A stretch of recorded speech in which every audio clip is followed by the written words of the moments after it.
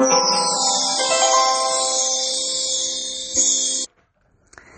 guys, it's me, Dr. Katz, coming at you with another podcast. This one is called, I Am a Physician, Not a Magician. You know, a family practitioner colleague of mine used to say this all the time to patients. I am a physician, not a magician.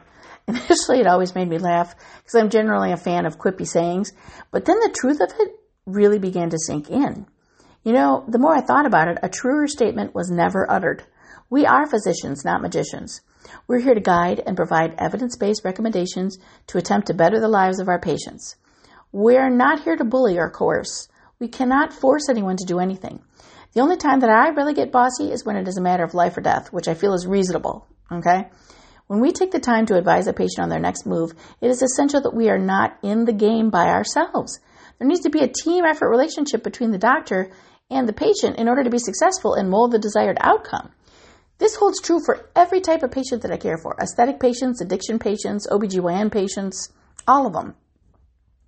In order for the doctor-patient team relationship to remain stable and fruitful, there has to be personal investment on both sides. For me, that's guaranteed. I would not be in this profession if I were not invested in every single patient in every single scenario.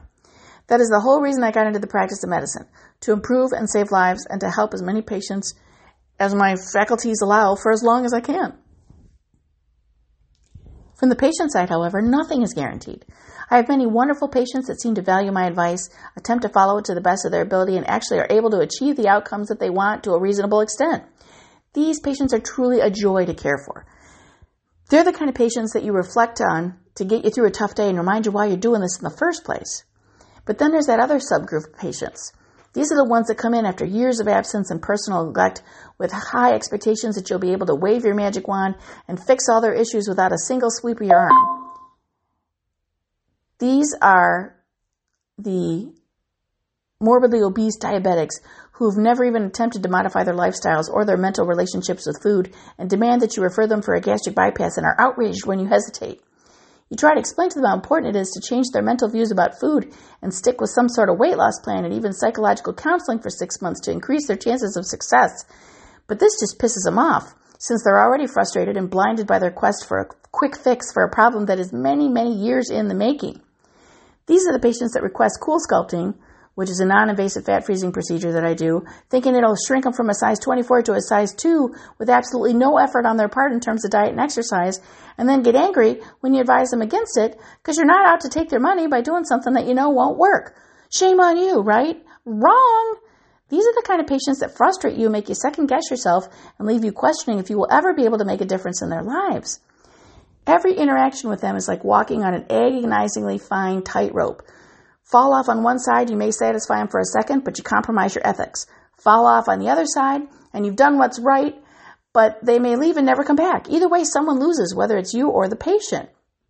The bottom line is that the doctor and the patient have to be a team. It makes sense, doesn't it? Both parties should have the same goal, the well-being of the patient. It is ideal if both parties are on the same page, but not always possible. However, even if both sides are not in agreement, goals can be achieved as long as there's a personal investment on both sides. Both parties have to play an active role in order to achieve the desired outcome. The doctor's got to be actively engaged in researching and recommending solutions for the patient, and the patient has to be willing to take the necessary steps to attempt to follow those recommendations in order to achieve their goals. The doctor cannot wave a magic wand any more than the patient can just sit and wish for change without taking any action. It just won't work. So just think about that for a second and have a great day and keep on listening.